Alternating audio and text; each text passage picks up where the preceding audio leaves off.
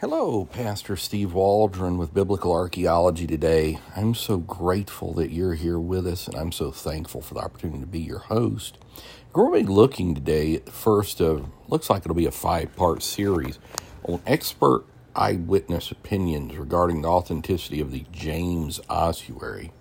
Those of you that have followed, you know the James Ossuary, this will be the half-brother of Jesus, was found in the early 2000s, deemed authentic, then challenged, then went to court, and it's now deemed relatively authentic, more for it than against it. And so this is just a list of people, what their expertise is, and their comments concerning it. And we're getting this from the Popular Handbook of Archaeology in the Bible by Holden and Geisler. So let's go ahead and get started. Thanks for being here. Check out our other podcast as well on Biblical Archaeology Day. We have into over 1,000. So Andre Lemaire, done some research on him, just a little. Epigrapher, ancient Hebrew and Aramaic inscriptions. He has no doubt that the entire inscription was ancient and inscribed in a single event. No reason to believe the contrary. So, obviously the antiquities market, a lot of forgeries. The Bible Museum of Washington, D.C. has found this out the hard way. But, they're like, okay, so he feels like this is, it's an authentic ancient inscription, not any patina added, anything such as that. Then Ada Yardeni, another very popular archaeologist, paleographer, researcher, Hebrew University of Jerusalem, examined the inscription in 2002 and concluded that the entire inscription is of ancient origin, inscribed by a single individual. She also stated, if this is a forgery, I quit. So very dogmatic. This James Ossuary is legit. And then Haggai Misgav, member of the IAA, that's the Israeli Antiquities Authority Committee, expert in Hebrew and Aramaic ossuary inscription. Ossuary is just a burial box for bones. Found no indication of forgery in the inscription.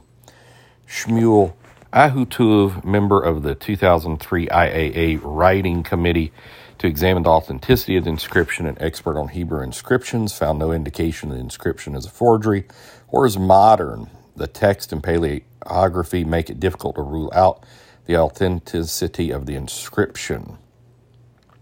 Two other ones in this podcast is Yosef Navi, professor, also a prosecution witness, said no indication the inscription is a forgery. I've got that asterisk because that's pretty impressive that a prosecution witness trying to prosecute saying it was a forgery, and they're like, well, really no indication of that.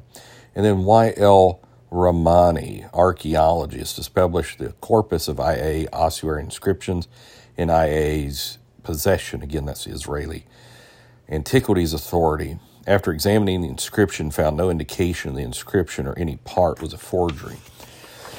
So what Holden and Geisler are doing here is just building this case that there's so much evidence that it is a fact.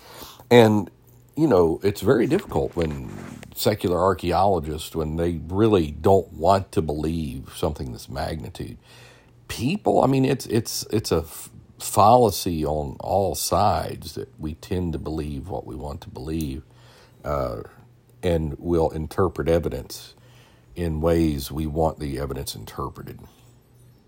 So we're going to look at some more over the next few days. We just want to say God bless you. Thanks for being with us. Getting towards Christmas season here where we celebrate the birth of Messiah. We try to do that all year round. Amen. But this is definitely a huge, huge archaeological discovery that Jesus lived in Palestine. He was the Messiah. So God bless Israeli. So God bless you. Bye-bye.